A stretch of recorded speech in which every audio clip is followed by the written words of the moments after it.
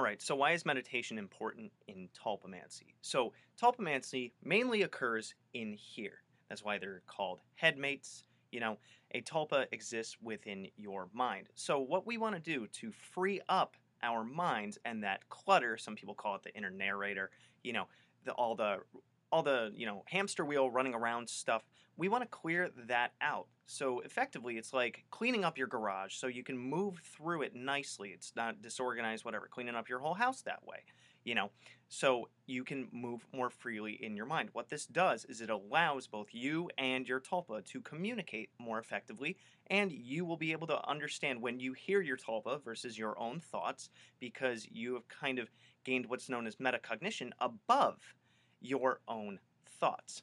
So, really, the best way to go about this, and you can further explore meditation as much as you want to, I highly recommend it. I highly recommend meditating at least once a day for 10 minutes, is what we're going to be going over basic meditation, okay? So, what you're going to want to do is sit still. You can sit if that's uncomfortable, like if you have back problems or something like that, or sitting still is just not comfortable. You can even lay down. I myself have difficulty with trunk control, which is, sitting up straight and stuff like that. My back muscles don't exactly work the way that they should on half of my body. So I've tended to lay down when I meditate, or I have a straight back like a couch or a chair. Okay? Then you're going to want to close your eyes and you just focus on your breathing. In, one, exhale, two, one, two, one, two.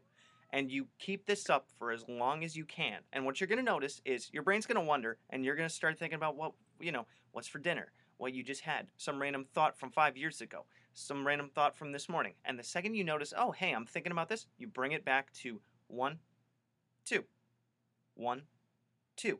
And you'll be amazed at how focusing on just that one thing and then catching your thought and bringing it back, and focusing and then catching your thought and bringing it back, it's going to benefit a ton of other areas of your life, not just tulpamancy itself. Because what you're doing is metacognition. You are understanding that, hey, this is how my brain works. I'm focusing on something, I have a random thought, I can bring it back. I have the power to think what I want to think, and thoughts just don't randomly pop into my head, right? Because when we're working with tulpamancy, we are training our minds to think for more than just one person. Okay? So, bringing it back to the meditation stuff, focus on your breath. One, two, one, two, one, two. This is the most basic form of meditation that you can start with a minute, then bring it up to 5, then bring it up to 10.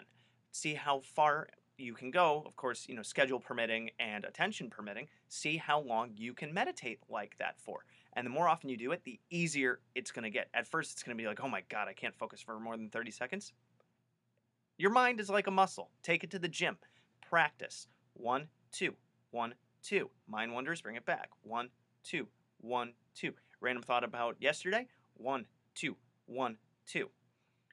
This way, you're training your mind to think how you want, because tulpamancy is all about training our minds to think with more than one consciousness.